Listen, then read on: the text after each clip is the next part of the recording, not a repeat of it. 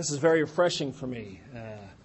I have loved academia, but I have not been allowed to have much time in academia, and I have been, I won't say a fighting fool, but I sure haven't had as much time as I would like to get back into academia, to ask those tough, penetrating questions, to always challenge assumptions, and have that sort of Socratic dialogue, that learning environment within which I could grow in terms of my learning and then as a result, my ability to contribute.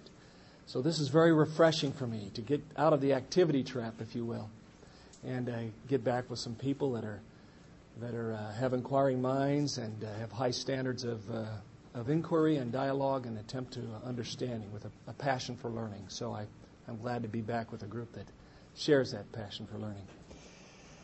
As was said, I was asked to come speak about strategy, military transformation, and air power. I will just, my plan really is to just throw a few ideas out at you, a few observations, so it stimulates your minds and your concerns and your questions that you might have, so that we could spend most of the time in a discussion afterwards and trying to understand better where we are in this world, what are the real security challenges that many of your generation face for the many students that are here. And then also, maybe as a result of that dialogue, have a better understanding about how to proceed into the future and meeting some of these things. Many argue that we're in the midst of a chapter of history when potentially cataclysmic dangers. Are we on the cusp of a series of dramatic upheavals? Will global demographic shifts, changing age structures, migration of peoples lead to friction and ultimately violent conflict? Will rapid urbanization and unassimilated cultural enclaves collapse weak or failing states or paralyze others? Will the competition for energy, arable land, and or water lead to new tensions and violence in the upcoming years? Will loose nukes or bioweapons in the hands of those who would hate or are jealous of America lead to another tragic catastrophe? Will today's proliferation of information, whether factual or not, increase cultural misunderstandings, tensions, and distrust between the haves and the have-nots? And may this lead to escalating violence?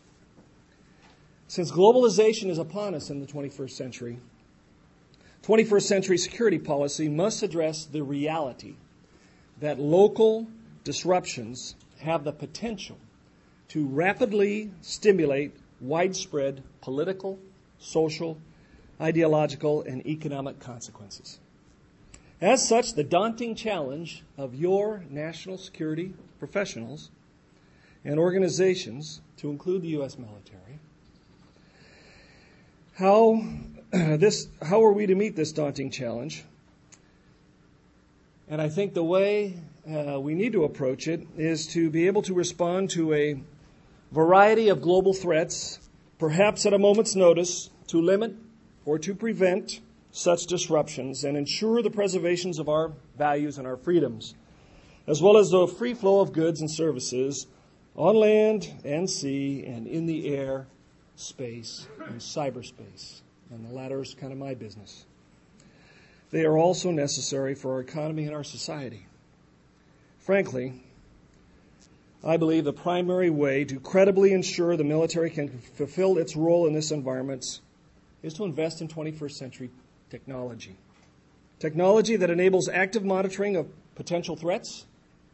Technology that gives us the capability to rapidly deploy and to precisely employ non-lethal as well as sometimes, unfortunately, lethal capabilities to achieve the desired objectives that we have.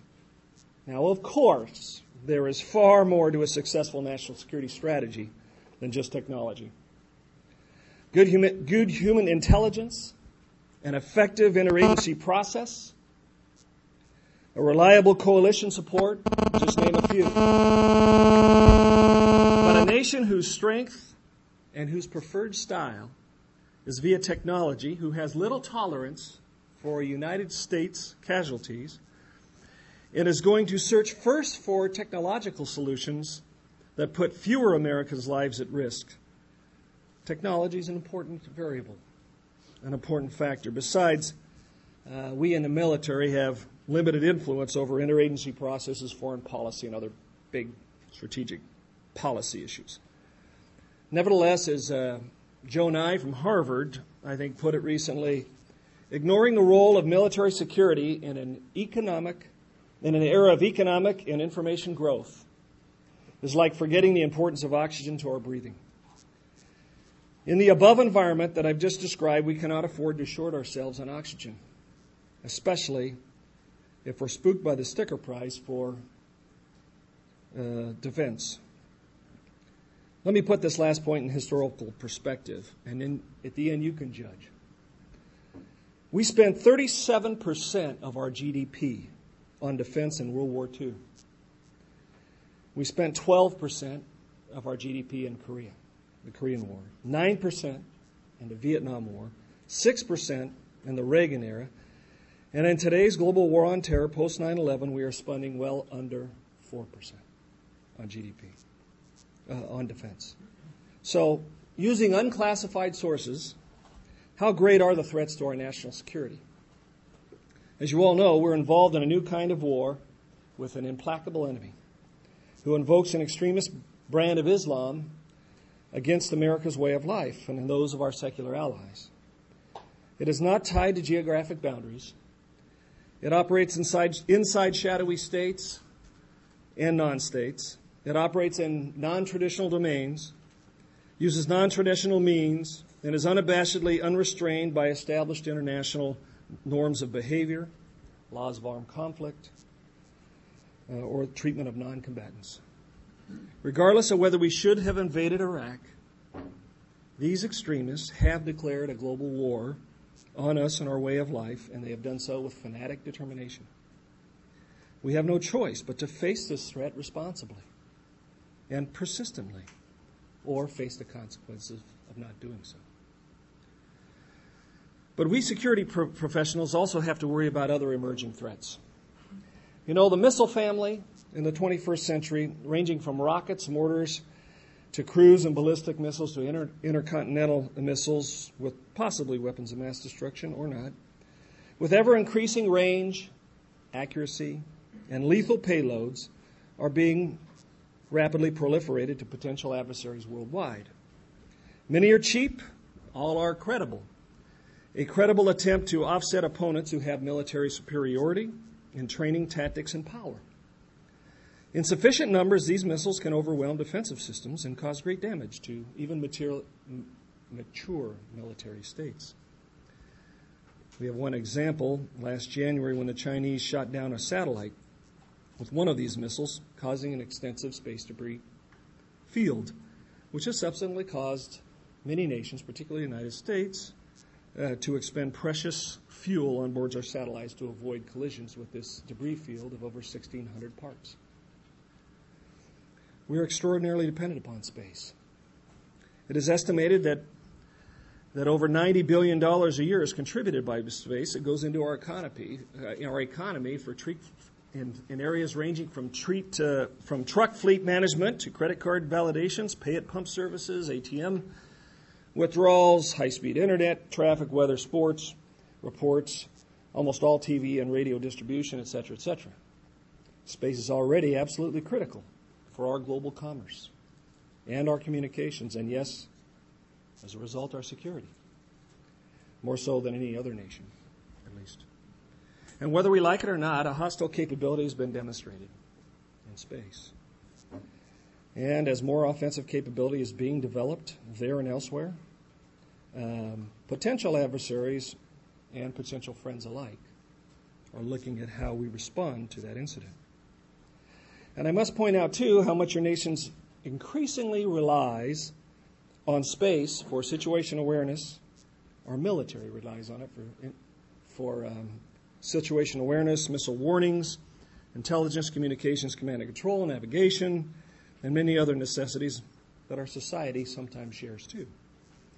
We've reached a day when one must have space superiority, or freedom of action in space, to enable air and subsequently surface superiority, or the conditions for successful operations in those domains.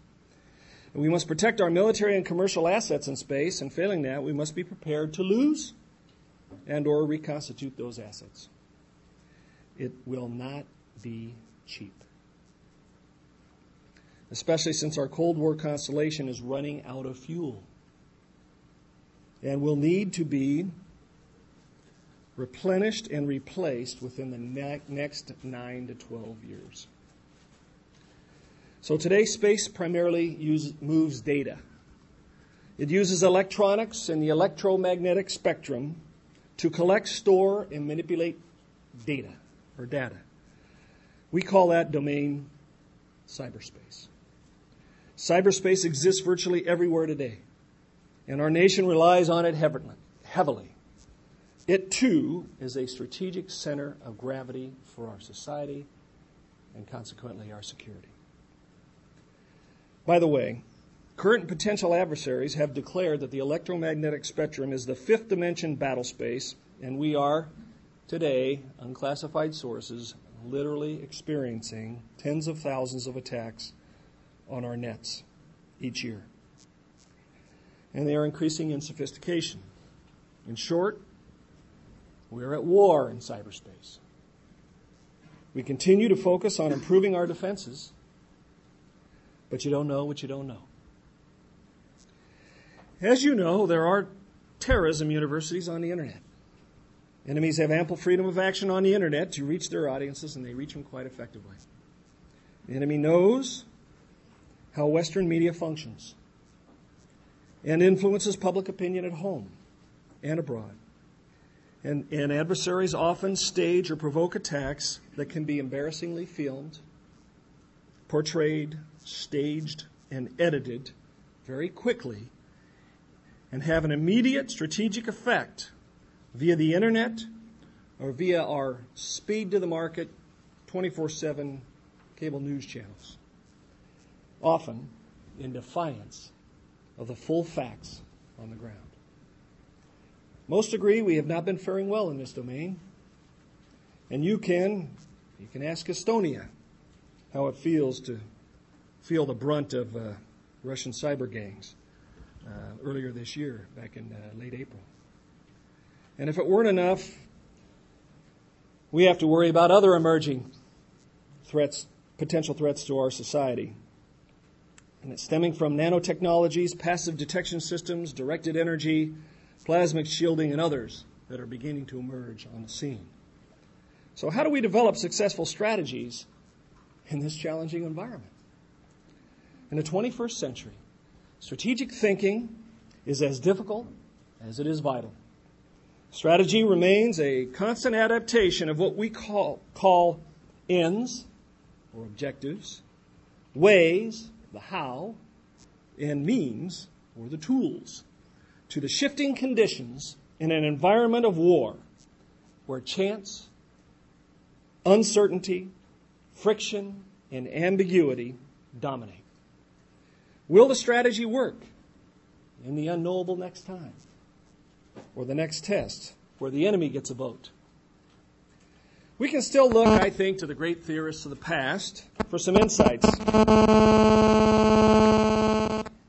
Clausewitz's observation that circumstances vary so enormously in war and are so undefinable that a vast array of factors has to be appreciated, mostly in light of the probabilities alone. The man responsible for evaluating the whole must bring to his task the quality of intuition that perceives the truth at every point, unquote. Well, how does the 21st century strategist develop this quality of intuition? He studies war. He studies military and world histories. He studies cultures. He visits cultures. He studies technology. He reads biographies. He understands his political, social, and military systems. He understands those of his allies. He understands that a wide variety of factors, politics, economics, geography, history, culture, religion, ideology, propaganda, and many more, influence strategic behavior in subtle but important ways. He trains, he rehearses, he exercises, he studies continuously. Most importantly, he listens and he learns. His focus is on the ways in which available means could be employed to achieve the desired ends with acceptable risk amidst a vast array of dynamic variables. He is aware of how politicians and policy limit our ways and means and ultimately affect the objectives that are achievable. He realizes operational and tactical realities that also may limit the options available. The essence of his strategic effectiveness is the ability to understand his war and his adversary and use imagination, intuition, and understanding to connect seemingly disparate activities, issues, and areas of concern into a coherent whole. His lifetime of intellectual and professional development must first produce, as that deceased Prussian again observed, an understanding of the nature of the war in which he's in, and to not mistake it for what it is not.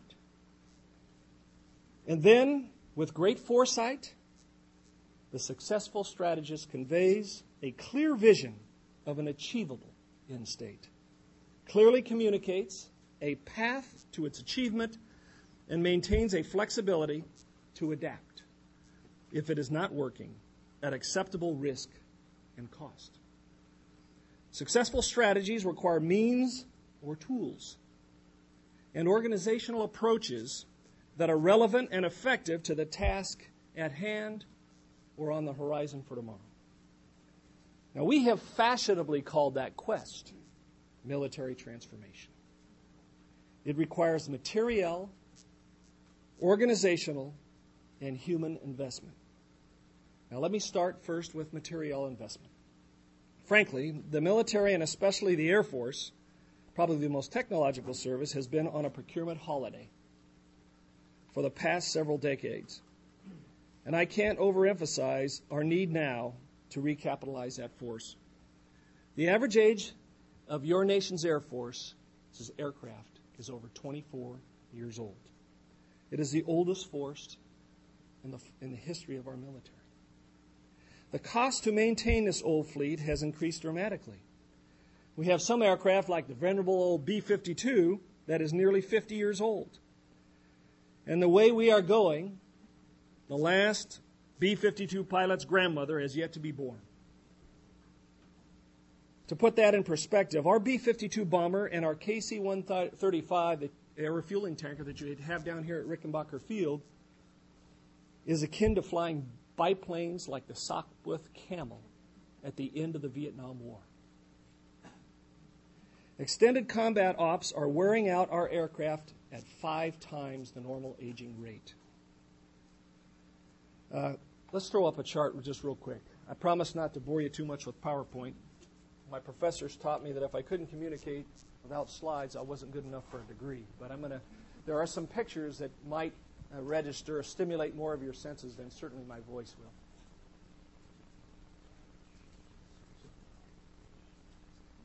And if we don't get this slide, the world won't end.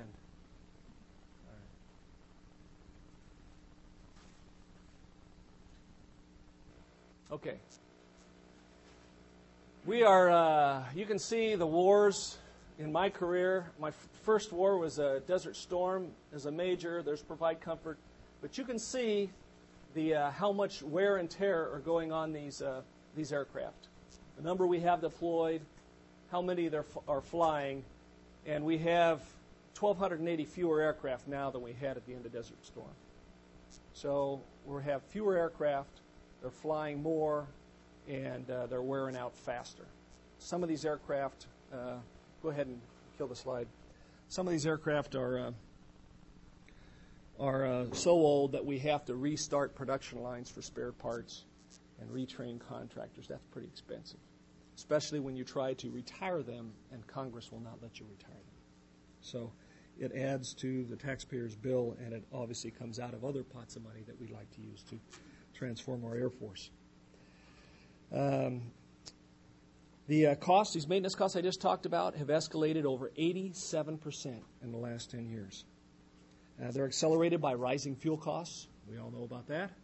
We consume more fuel than any other entity in this country. Higher contractor fees, increased, as I said, spare parts costs, increased utility costs. And again, sometimes we have to restart assembly lines, and that's very expensive to keep these old birds flying. During our procurement holiday, other nations did not take a procurement holiday. We seem to be preoccupied. The Air Force, your Air Force, has been at war since 1991. Steady combat ever since. And during that time, other nations have not been on a procurement holiday. They have produced generations of aircraft, several generations of aircraft, beyond the production of our latest aircraft. They have produced new surface-to-air missile systems designed to defeat our aircraft.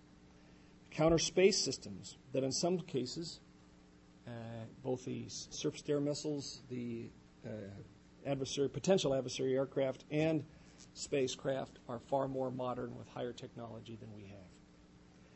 While some would argue that globalization may reduce the likelihood of nation-state versus nation-state conflict, history invokes us to continue to prepare for the worst case while working towards the preferred peaceful ends.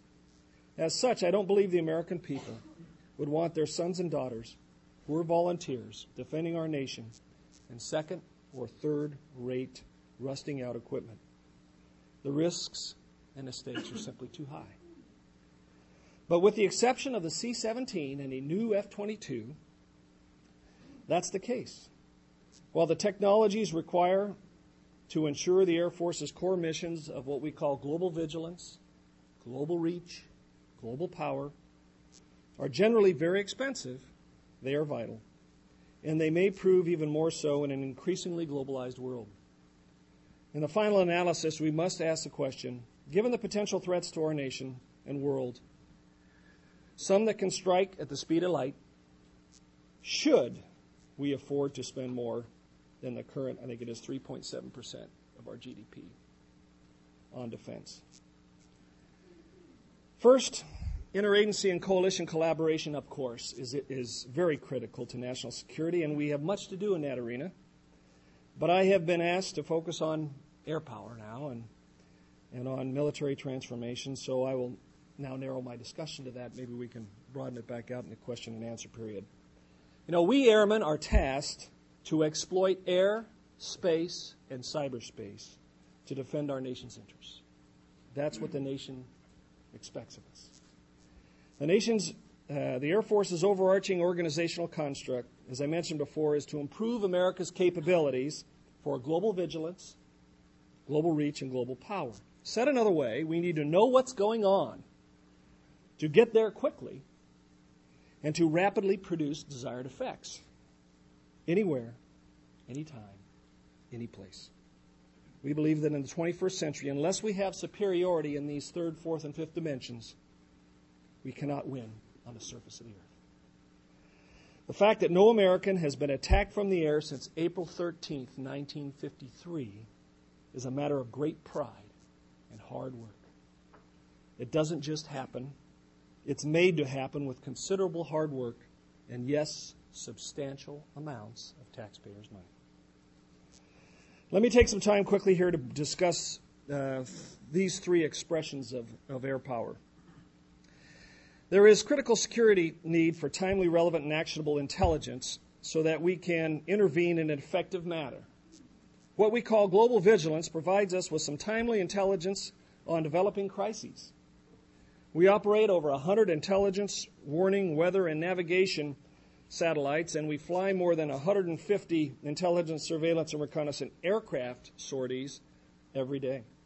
Let's go ahead and run a brief clip that just kind of shows you some of the technologies that we are using in command and control. Lots of digits, lots of technologies, all reliant on that space constellation, whatever air constellation you put up to establish that net-enabled warfare.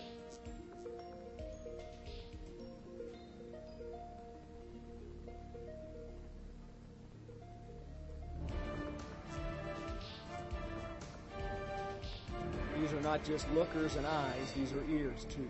And we're trying to better integrate them and be able to cue the broad surveillance to an investigated sort of zoom. Okay, that's enough. I guess if you're in the Air Force, you got to show some Gee Whiz stuff on a film. But it's a lot of hard work, and we can get into this later on. But our success in the future is to apply the increasingly limited numbers of things we have in our military, because our fleet sizes are going down, in more knowledgeable ways, because we actually know what is going on the ground, and we're getting cued to it early so we can posture our forces to be in position to mitigate that crisis or to investigate it. Okay. While the UAVs, or unmanned aerial vehicles we operate, are relatively new technology, the space-based assets you saw there of our forces depend upon are also rapidly aging, as I mentioned before. Weather communication, navigation, surveillance satellites are utilized by all services, not just the Air Force. And our nation, too, our commercial strength of our nation. It can be used from a special operator navigating in and around the mountains of Afghanistan. They can be used by an aircraft carrier navigating in and communicating from open seas. All these assets are aging and need to be replaced, as I mentioned.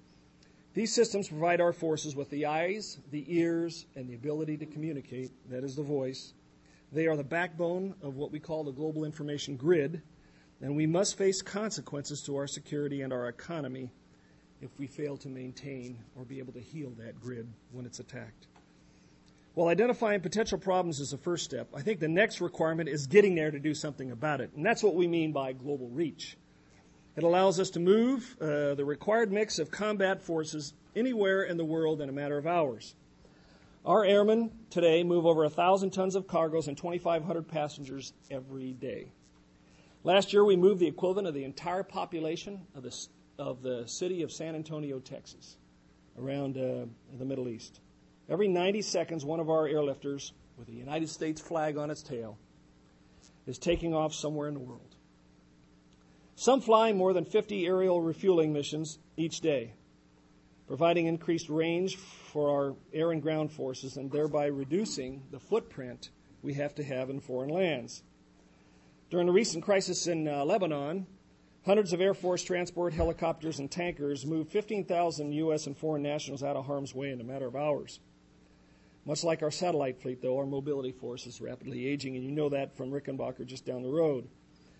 Many of these tanker aircraft provide us with that range and payload to go anywhere in the world and to stay anywhere in the world, stay airborne.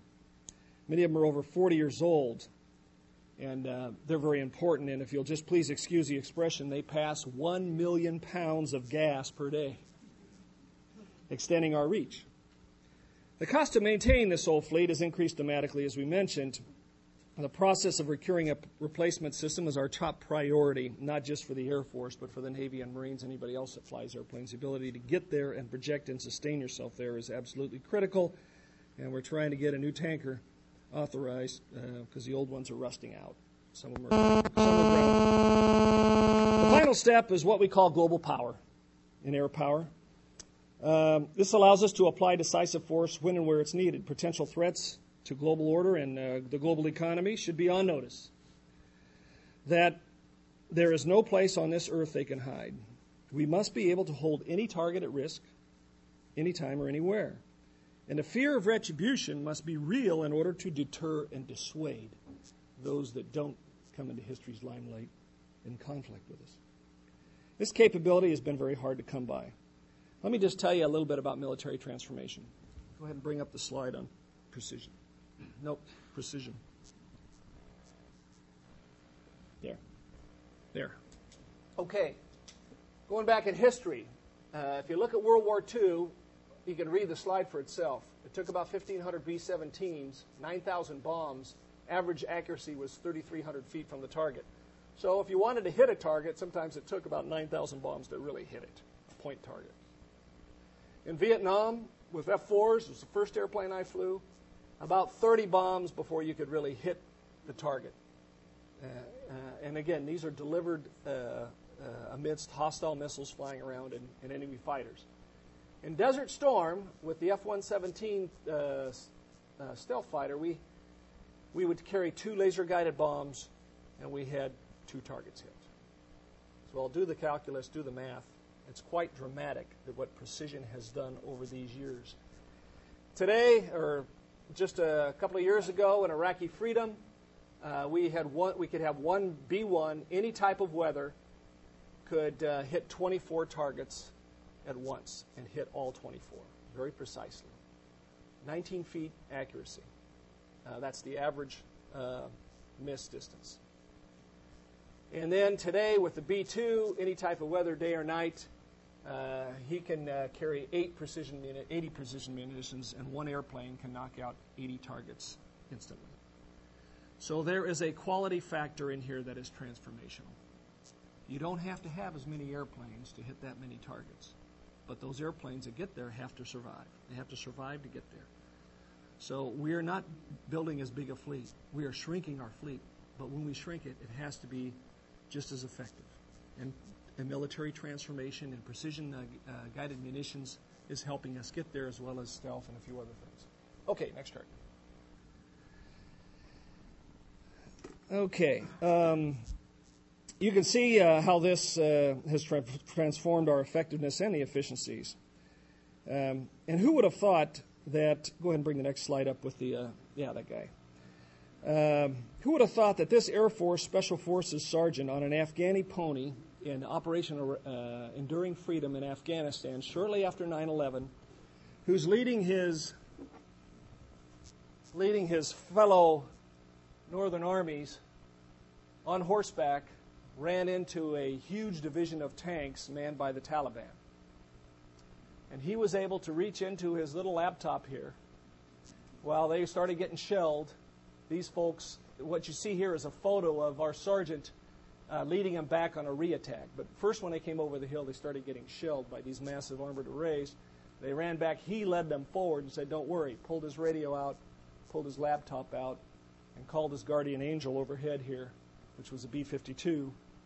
And the B-52 annihilated the entire division in a matter of minutes with precise weapons.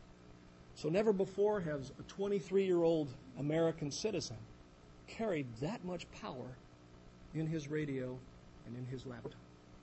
So this is military transformation. I mean, I guess the donkey's transformational too, because when he called back, he says, "All I need is a leather saddle. This wooden saddle is killing me, and I need some oats for my pony." So that's transformational. Next chart. Okay. So we have transferred this communication GPS laptop handheld technology to the Navy, to the Marines, to our Special Forces, and to some coalition partners. And now what I want to tell you how joint this is becoming is this is actual film from a fight in Baghdad.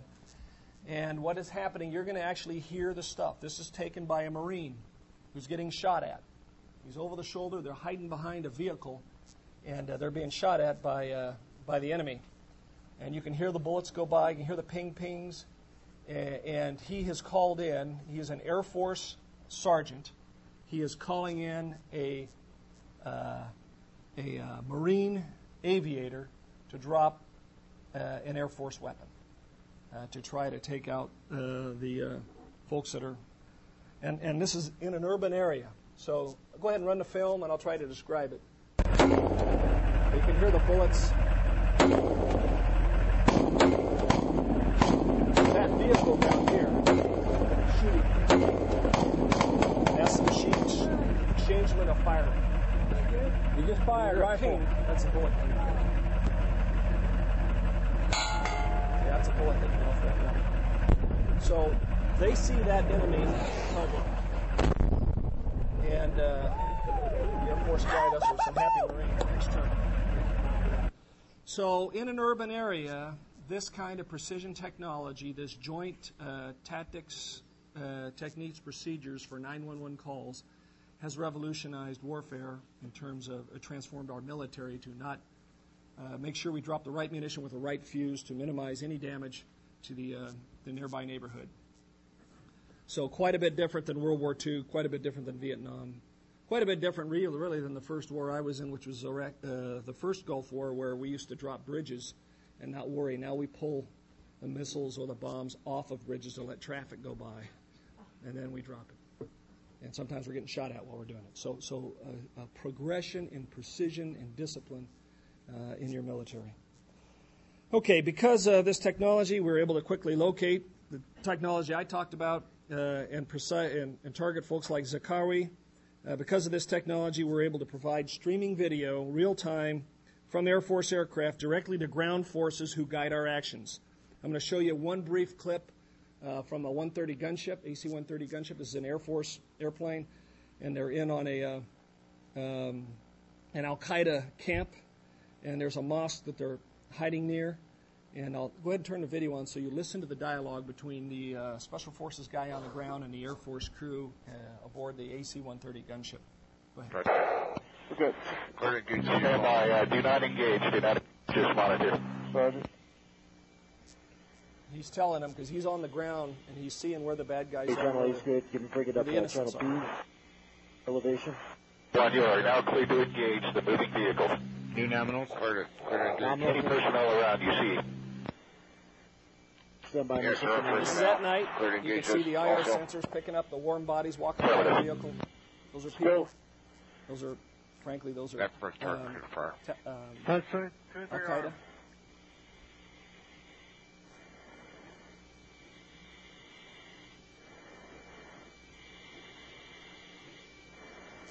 They're looking around to make sure there are no innocents near. Hey, ready.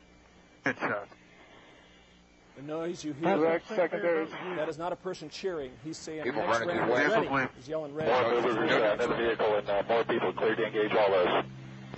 Copy.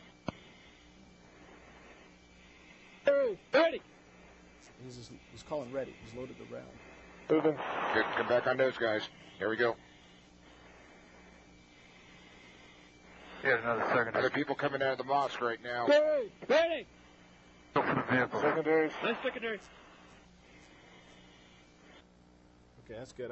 This is a long film, but it just shows you the cooperation and the precision. And if the communications, you can hear how they're trying to be very careful about know where the mosque is, who's running out, which ones are you clear to engage, and which are you not. Who is running out of just fear for the noise that's going off around them, who is really a bad guy with an AK-47 that we previously identified as a bad guy and tried to discriminately take them out. These people don't know what's happening, but it's all done by airmen overhead, working with our special forces on the ground. Okay. Finally, what I'd like to do is go one last and probably the most important element of military transformation is our people. Let's start with our commanders. Frankly, our more senior combat commanders are very skilled in the art and science of conventional war. And most understand how to function in a joint environment, and they do appreciate cultural differences between our services. What they must learn, and therefore what we need to prioritize, in my view, in our military schools, is how to fight what I would call the three-front war of the 21st century. The first front modern combat leaders must understand is how to fight in a globalized world in the information age. In this world, masses of information are exchanged at the speed of light, most of it beyond the leader's control. A seemingly omnipresent media with speed to the market, a market in which ratings and influence often supersede a quest for truth, have dramatic effects on perceptions and politics, and as a consequence, on risk management. Every tactical decision potentially has a strategic impact. In addition, in a globalized world where economies and information systems are inexorably linked, there are severe constraints on targeting in this domain, even with precise and discriminate weaponry. We do not spend sufficient institutional time, in my estimation, in educating and training our leaders in this information age environment of the globalized world. The second front I would call is to understand the fight at home. The leader must understand the American political system. The combat leader must know that there is an expectation for short, moral, precise, clean, efficient wars. There's no such thing. Your Air Force has been in continuous conflict, as I said before, since 1991. As a transparent, democratic superpower conducting wars and honoring certain values and processes under the scrutiny of the media and the Congress, it can be quite predictable. Our adversaries know this, and they have studied our patterns and how our system works. They have studied our vulnerabilities as a system and as a military. Our society is accustomed to resolving life's problems in 30 minutes plus or minus commercials. The last wars we have fought, the hard fighting is over in 90 days. The American people know that. And to boot, there are severe limitations on interagency cooperation and what one might label sufficient commitment of a nation at war. Most of the federal government does not have a long-range, robust, detailed, and proven planning methodology like the military has. Nor, for that matter, do they have the resources or necessarily the commitment to a nation that's supposed to be at war. Some people argue that only the CIA and the U.S. military is at war. Many have personal or institutional agendas, and some don't hesitate to leak and advance that agenda. Our war colleges need to spend more time on understanding that reality. The final front of the 21st century military combat leader is to learn to work within a coalition with all its complexities, all the strings attached, all the constraints. In a globalized world, no country, no single country, not even the United States, can initiate autonomous military action and expect to be successful, at least in the long term. Since coalitions are a given, modern combat leaders must be astute to the coalition military capabilities and limitations, and must be sensitive to the strategic value of keeping the coalition together under stress. In addition, the leader must be sensitive to national, coalition, and global perceptions of the coalition's actions. In order to facilitate leadership development, and on this front, the Air Force, for example, has invested heavily in building our Air Force-to-Air Force relationships. We beefed up our language, our international affairs programs, foreign area officer training programs. We've stood up out at Nellis a Coalition Irregular Warfare Center of Excellence that works with our coalition partners to help not only traditional air power capabilities be more relevant in irregular warfare activities, but they also help vulnerable nations to the spread of terrorism, bolster their air power in their fight against terror. We're doing much better on this front. So beyond our commanders, in the larger combat air force from your nation, we have established a creed at the place I command, the United States Air Force Warfare Center, that focuses on developing what I call the 3 I's for the 21st century. Military transformation requires, first and foremost, for us to think anew and develop creative approaches to problems with changing circumstances. The first I is innovation. We structure our training, testing, and tactics development out at the Warfare Center to breed disciplined innovation. At the individual and unit level, innovation rests on foresight, aptitude to read current and emerging trends and anticipate their future potential.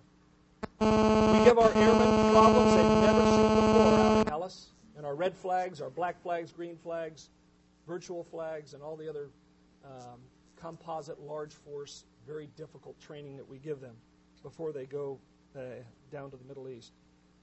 And we want them to think and act creatively as a team in coming up with creative solutions. This intellectual agility and adaptability is taken into our next I, which we call integration. We must know the technological limitations and capabilities of all our weapons systems, our communication systems, as well as those of our sister services and coalition partners. This, combined with an appreciation of how well these partners are trained, factor into our candidate tactics and strategies to fit within a relevant context. Integrating with each other uncovers creative solutions by which the sum exceeds the individual parts. First and foremost, we demand integration at the Warfare Center. Integration between air, space, cyberspace, sister services, and coalition partners. And the final I is incorporation. It means the rapid learning process whereby assessments of what works and what doesn't work is quickly validated and turned into our new playbook for tomorrow. I mean for tomorrow, like in the morning, not in the distant tomorrow. We must be a learning organization that doesn't make the same mistake twice, and one that rapidly propagates learning. We believe that these 3 I's, culcated into all of our warrior spirit, will lead us to success in the future and help us adapt and transform to become a more agile and relevant force. But there's a larger conclusion as I conclude. The U.S. military, and especially the Air Force, is evolving into a more global force, just as the people of the world are becoming more globally connected. Successful national security strategies must successfully negotiate the realities within this global context. Citizens of all nations will look to their governments to provide security in the form of freedom, freedom to travel, freedom to exchange goods, services, and ideas. And while our commanders need to thrive in that three-front war of the 21st century I've described, we must all of us, be willing to invest in the technologies, often expensive, necessary for our security.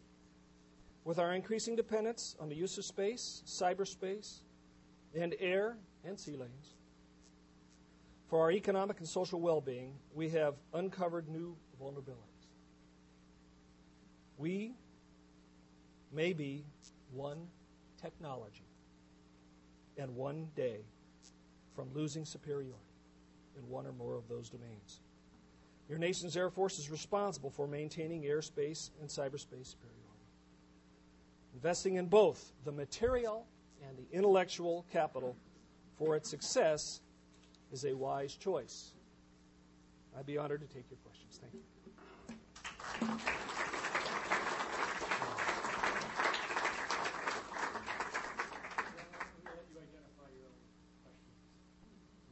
Okay, sure. Please. I'm curious, maybe this isn't something we should talk about, but politically, how do you see getting funding for some of the technologies programs? If one party is very averse to getting any more money, even if they pay for the military, and one party doesn't mind having the revenue sources, capacity, but doesn't particularly consider the military as a priority. Right. I think this, and in many other ways, the best way to do it is to have a frank dialogue with the American people, regardless of party. Tell them the facts, and let them know what the dangers are out there, and let them make informed decisions about risk management. Does the next dollar go to health care, or does it go to an air refueling tanker? Just to oversimplify this. That discussion needs to go on. A fact-based discussion, not emotion-based, not politically or ideological based, but just the facts. And let the American people roll the dice on how much security is enough as they read the tea leaves of the threats. Now, we can't get into classified discussions, obviously, but I think with the media, we can access enough information, I think, if we just check the sources and cross-check them against each other to home in on something that's fairly close to truth, to where we can make informed decisions. So I think it has to be a dialogue with the American people. And I'd like the American people to make those choices before we end up in some sort of 21st century Pearl Harbor event and go, oops, I wish we would have developed it. This is tough business. You know, that F-22 that's so fantastic out there right now, it took us 21 years to produce that. You think the world changes in 21 years? It changes a lot. So when you have these high-tech programs that my service is especially involved in, it's tough. You have to find something that's very versatile in what you think the future will be like. And then you've got to fight off all the people that want to throw cash at short-term issues. Because if this cataclysmic event occurs and everybody's wondering what do we do about it? How do we rebuild the space architecture that just collapsed? You can't snap your fingers and fix it. It's going to take years to fix it, and you could be at a disadvantage for those years trying to catch up. So it just needs to be a risk assessment, informed decisions by the American people. It's responsibility of the administration to bring that, and responsibility of the media always plays into that too. But I think the security, the best way to handle security, Mike Worden's opinion, for the future is a frank discussion with the American people, not the politicians, the American people, not the media, the American people. And let them discuss the facts and make the risk assessment. The next dollar goes to health care. Fine. The American people knew it. They made a decision. They're willing to deal with the risk. Go ahead.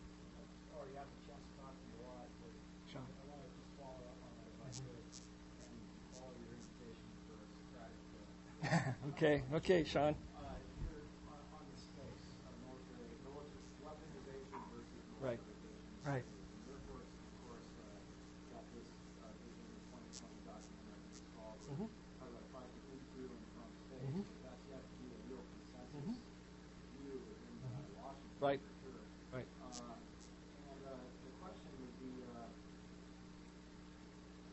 these are big talks, big ticket items, and there's a dilemma here. First of all, in technology, just because you try to it doesn't mean you should. Absolutely. And secondly, for example, Pete was not ready to talk about actually space, but we're certainly thinking about it. I'm sorry, I missed Pete. I know Pete. What? The acting secretary Yeah, I know. said he was going to say we're not quite at the point where we're ready to straighten the Earth from space, but we're thinking about it. And so that's a big deal. I mean, that's Yeah. a big deal, like on par maybe with even going nuclear in 1945. Right. So the level of discussion that's gone on in society Mhm. about those things has been really very minimal. Right. And the other thing, we do have security in space right now. Right now. And is there a counter thesis that the things we do in space could also propel other countries to move in the same direction? Right. So Mhm. there could be an inherent Right. dilemma Right. in Well, technology. well, I'll tell you in an unclassified sense what we're doing. For the cyber attacks, we're working on that shield. Should we be working on a sword with the shield? We come from a society that's all big in shield. We're the Defense Department. We're not the War Department. So we will put our dollars in shields. Same thing for space. Right now, we are the strongest space power. But there are things in the open press and the open literature that have shown in not only writings of some nations, but also in the activities we see coming from the surface of those nations into outer space, that there are other countries that are doing this stuff in space. So how do we shield our satellites? How do we have enough we call it space situation awareness, to know if that satellite is being jammed by a foreign entity or there's some solar disturbance that's causing it? How do we know when a microsatellite is moving up next to one of our satellites to interrogate it, to steal stuff from it, or to damage it, and then drives away? There are enough trends out there that cause us great concern. And it is expensive. It takes time. Like I said, I go back to this thing about why would America provoke a space race? Well, I would argue that it doesn't take two people to start a race. We have to balance the effects of a policy decision, and we have to, on the other hand, make sure that if something happens that really hurts us, we have to have some alternatives to deal with it. So this is a tough discussion. This gets into some black world discussions and things like that, but I just think in terms of just space, and I would say the same thing about cyberspace, that the more the American people know about what is happening out there, the more they'll understand if something happens, why we're just trying to beat the person with a shield. It takes time to build that sword now that they've crossed the Rubicon, so to speak. So this is, now I will say we have some black world things to try and to mitigate the asymmetry that would come. But we were also pretty doggone loyal about following our laws and not pursuing a lot of things that would be very offensive from space. Our mindset is defend space, protect it, to defend cyber and protect it. and not provoke a cyber war, although cyber chaos can occur without the state being involved. So this is where we're going in the 21st century. And when you can't get your GPS to lock on in your car, or your air conditioning goes out, or your computer doesn't log on, you're going to be inconvenienced. But it could be more than an inconvenience when the money doesn't show up on your paycheck. So we have to make sure that we work with commercial industry and others to protect. And it's very difficult to protect because you really can't deter like you could if you had a known offensive weapon, because you chose not to do that because of the provocation policy and escalation. Difficult challenges, difficult issues. I don't have easy answers. Go ahead. You said that maybe tomorrow, soon in the close future, that you might lose our superiority in the Air Force or the military in general. Do you see any countries catching up to the Air Force, quality, or just... Yeah, that's a good question. You know, I had a caller on the radio today. I did an NPR thing this morning and called in and says, you know, we spend much more in our military than anybody else. That's true. But to me, it comes as the price of being a superpower. If you want to have that amount of access to commerce, you want to have that degree of leverage for your economy, you want to have that sort of cultural freedom, et cetera, you have to pay a price. So you ought to be paying for more if you're a superpower. Things get expensive here if they're built in the U.S. too, because of our labor costs and things. So it's going to be expensive. It's going to be good, and hopefully it's good enough to deter people from trying to compete with us. But I'm not so sure it is, because the economies are shifting around. As I said at the very beginning, the demographics are shifting. Population moves, aging populations, all sorts of undercurrents that are going on that don't guarantee us staying a superpower. And if you look at history, you don't stay too long as a superpower. So we have to work at it. We have to pay a price. Now, back to the question you had of how close is enough. You know, I mean, if I was to come up here and say, okay, American people, do you want to win this next fight 51-49? Or do you want to win it 99-1? You make that decision, because you pay for what you get to a certain extent. So you have to make a decision on how much is enough. That's the toughest question I've dealt with as I've grown up. How much security is enough? You never know. That's why I tried to describe to you the difficult environment we're in balancing probabilities and then accepting and managing risk. When I communicate with the American people, I just want you have to make that risk assessment, not me. I just lay the facts out, talk about the threat, talk about technologies, what I see. You, the American people, need to make it, not some administration or some policy folks. The American people have to say, okay, well, when that happens, I just have to accept the consequences of that risk. So that there's less surprise and chaos when that risk doesn't plan out like we thought. So I'm glad you're all very interested in what your government's doing and where it's spending its money. I don't have the easy answers.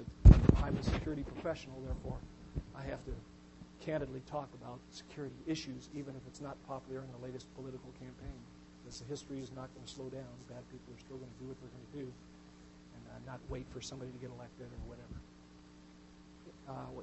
So somebody up here that still had their hand up. Sir, I think you did. This is not a doctrinal question. Right. A historical question. Mission 6, there's no air attacks on U.S. forces in 1953. Right, April. So you are discounting the Israel attack upon that ship in the Mediterranean in 67 or 73? I would say by a hostile power. I should have caveated that by saying by a hostile power, by a hostile entity. Oh, okay. Yeah. I'm sorry, just want to make the point. Yeah, it was by a hostile power. That we didn't expect that, so our guard wasn't up, etc. But I mean, we work very hard. People take it for granted that you're going to have air superiority because you're America. Or you're going to have space superiority. You're going to have cyber superiority. You have to work your butt off to keep that, especially when you're so transparent. You've been at war for 20 years. People have been studying you, looking for your vulnerabilities. You go back to the next war, guess what? I got to follow that same pattern because I'm an American. So how do I get ready for them to attack my vulnerabilities?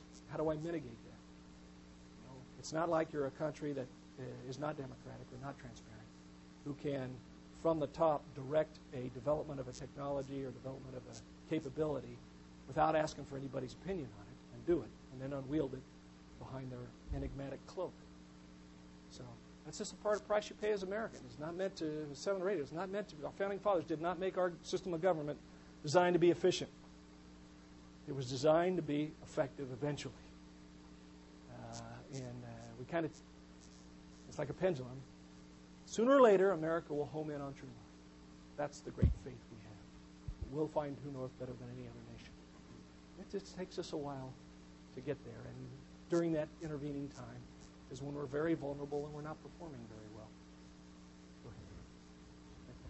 In your earlier remarks, you focused especially on non-state actors as the threats you're most concerned about. Islamic radicalism you mentioned in particular. As you look at the threat environments of the present and the near-term future, how do you balance the non-state actors that you concentrated on, and unless I missed something, the states that you never identified by name? Yeah. Who are the states you worry about in the future, especially if you worry about, some of the high-tech capabilities, non-state actors aren't going to develop those. Who are the states you worry about? Yeah. Well, I didn't mention a priority. I mentioned the Islamic extremist threat first, and then I talked about other state actors. It is very difficult, and I say this, I've had 4 joint jobs. I try to say this as just a military person. I really worry about my culture, who likes to focus on today and tomorrow, and deals with the present. Not that we're an impatient society or a disposable society or anything else, but we're really focused. I mean, look at the focus. Look at the topics that are splashed around the headlines of the news and the media, and look what the Congress is talking about. It's kind of an urgency which exceeds importancy. Everything is urgent, so it's important. But not everything urgent is important. So the inability to see the important or to weigh the risk between near-term global war on terror fight with weapons of mass destruction that somebody can get their hands on and do something real bad is a huge concern. And then, meanwhile, while you're spending your money on dealing with that and focusing on that, you're taking the accounts from other accounts that would, in a balanced portfolio, take mitigating strategies for the over-the-horizon threats. Our society, particularly Washington, is kind of inclined to focus on the here and now and not balance risks or weigh risks for the short and long term. So you're trying to draw me into the states. It's easy for you to see which states are building and seeking certain types of weapons, what actions they are taking. You could ask each of these potential countries, why are you developing this weapons technology? And it goes well beyond defense of your country. It goes into, it's an offensive capability. You don't need that kind of range and that kind of power projection power just to protect the homeland. So these sorts of questions are being posed by our diplomats of these countries, but we're not getting any transparency into the rationale. It's pretty closed. So when you don't have transparency that builds trust and confidence and a more confident risk assessment, then you are very concerned about a closed society with a strong economy, with economic power, being able to particularly get its hand on. And I use the missiles as just one example.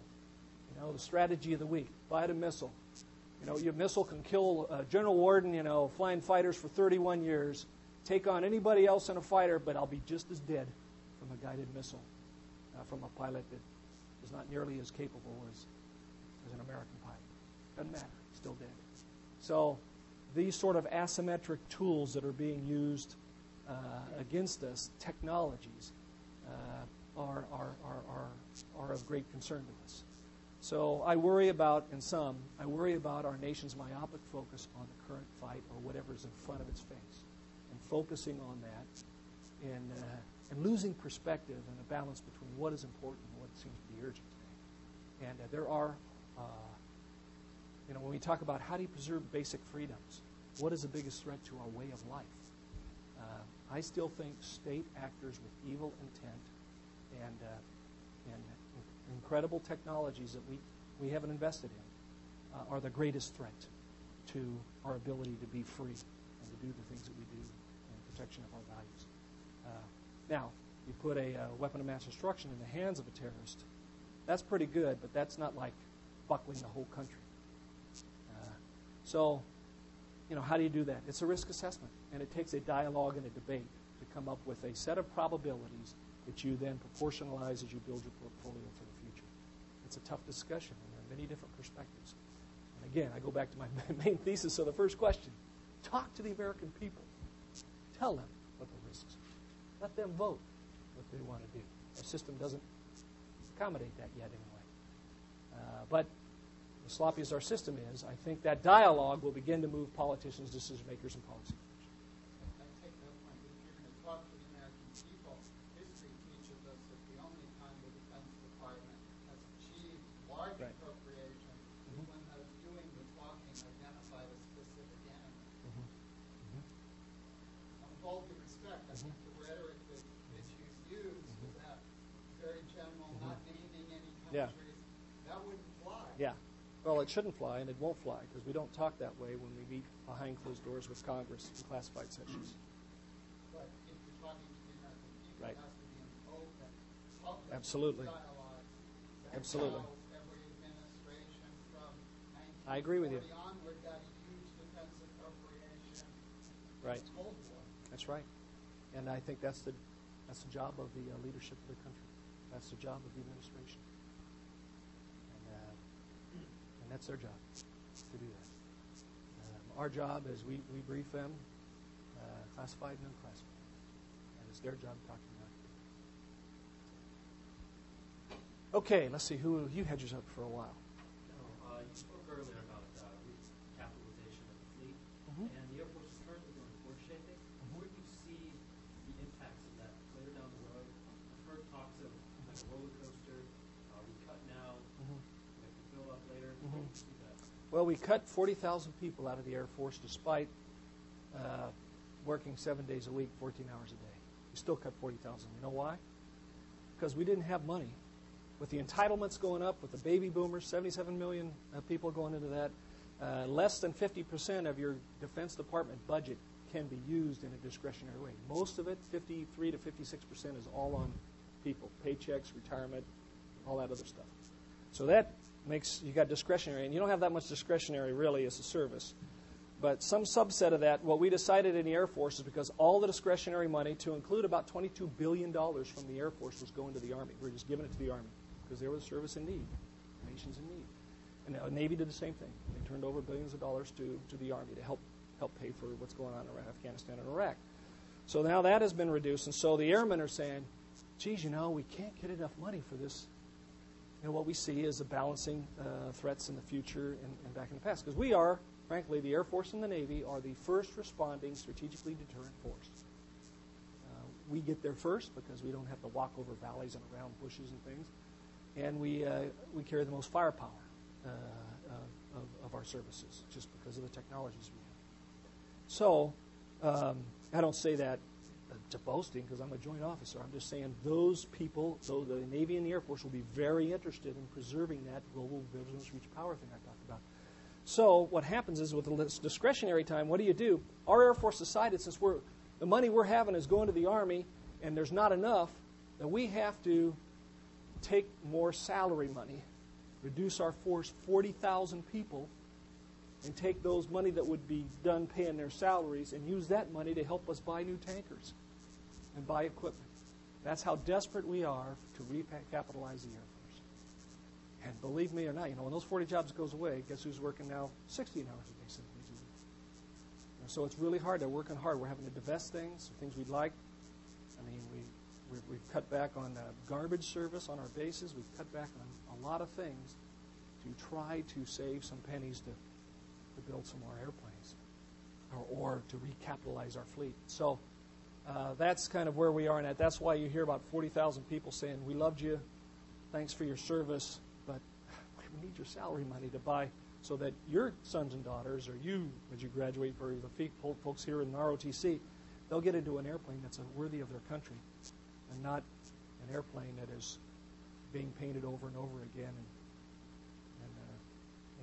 not probably going to stand up to what's being developed in other countries. So that's a tough decision we've made. And frankly, we're not getting as much traction as we'd hoped. We live in a system that's not fair. We have congressmen that won't let us retire airplanes, so they're sitting on a ramp. Can't close them down. Like to get rid of them, use that money to maintain them for other stuff, new stuff. Same thing for bases. Couldn't close some bases down. We don't see it. We have to stay up. All politics is local. So that's just part of the inefficiencies of our government. So when you talk about this big defense bar, we spend more money. How much money of that is good money? How much of it is it caught in the politics and the bureaucracy and other sorts of things that it has to go to, like a baby boomer generation paying retirement, paying medical bills, all that kind of stuff. So our Air Force has gotten to the draconian measure where it says, I'll accept the risk of 40,000 less if I just get a few more to put these people in first-rate equipment. Okay, you had a question.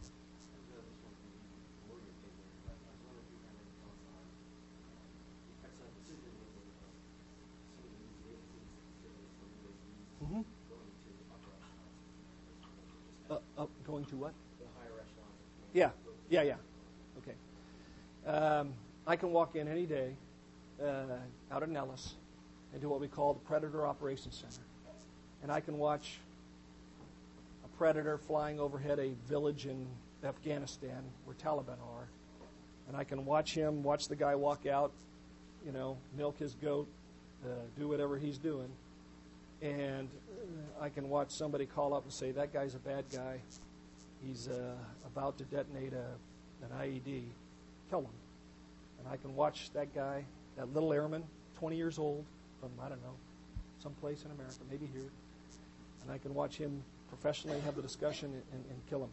Boom, right there. Live on the screen from half a world away. But I don't do that because you don't want generals down at that level, because then they're caught in the activity trap of what they used to do, which is, in my line of business is mostly a fighter pilot, shoot missiles, drop bombs, and dogfight, do stuff like that. I have to be above that. I have to get out of that tactical level activity trap and think about marrying the strategy, as I talked in my talk, the strategy, the transformation, giving them the guidance, the technologies, the strategies, the education, the training, so that they'll be a better general than me.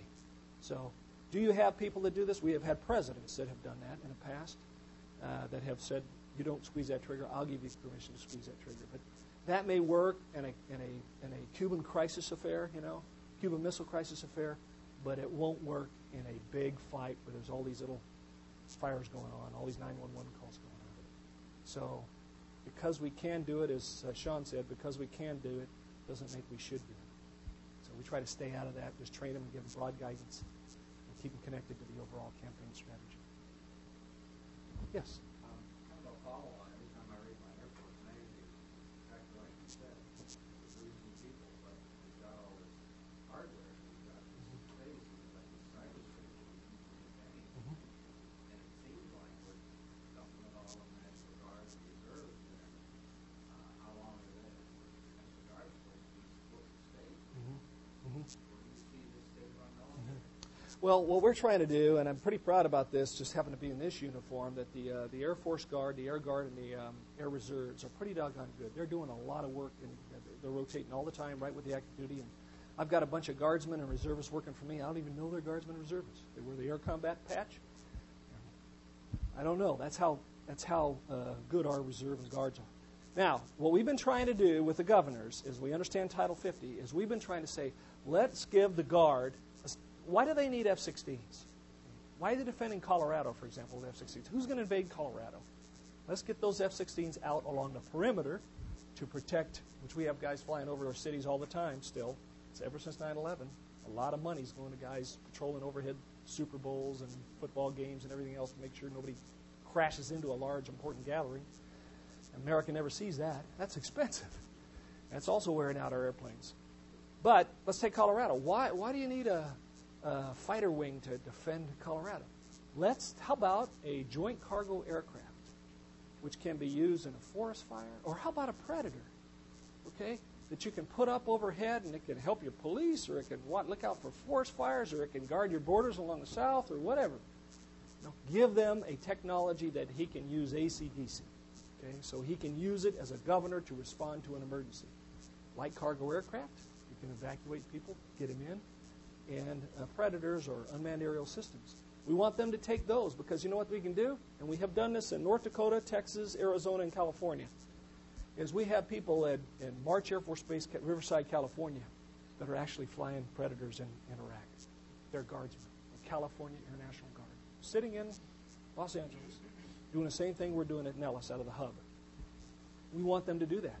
I mean, a guardsman. I mean, that way he can swing to pull that predator. He says, I can't fly your predator in Afghanistan, but I've got one here in the state. I'd like to fly it over Yosemite and see what's going on. The governor gives him the order, switches right over to do that. So that's the dialogue we're trying to get with in the Air Force with our Guard to make them relevant, both for their government and for their nation. And you know, there's this emotional thing. Once a fighter pilot, always fighter. You're going to make me fly that unmanned thing or that airlifter thing? When hell freezes over and they go talk to the governor, the governor says, no, we don't want to do that. So we have to get through the politics of our system. Again, we go back.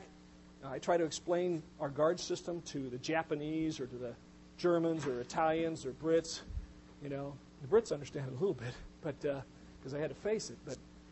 But our history of the militiaman and our Guard is different than most of our coalition partners can understand.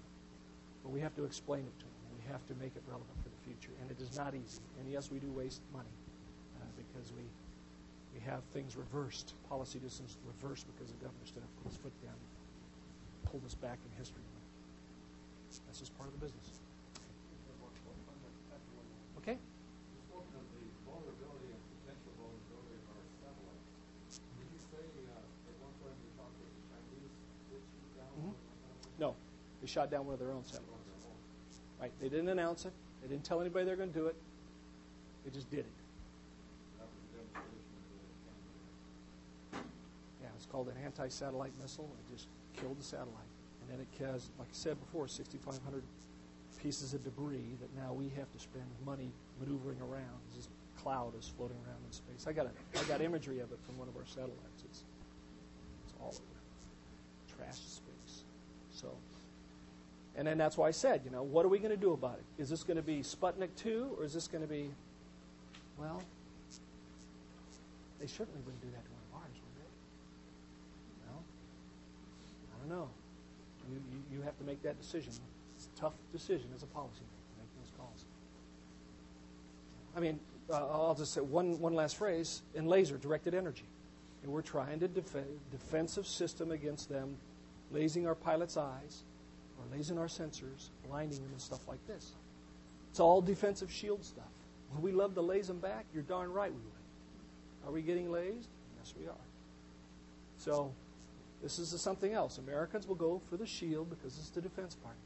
But is that the smartest way to go for the whole picture in terms of deterring, dissuading, and other sorts of things? That's why the policy people have to, I think, talk to American people. Okay. We changed classes on half hour here. We're You're going to be late for class. Some are going to be late for class, but I think it's a testament to their interest in what you were talking about that they've stayed. I want to thank General Warden very much and thank all of you.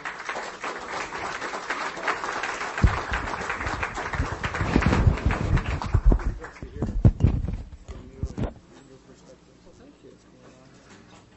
Show us some of the technology and the technological approach to things. Yeah, well, thank Most you. of us here focus on the politics and the policies. But the center is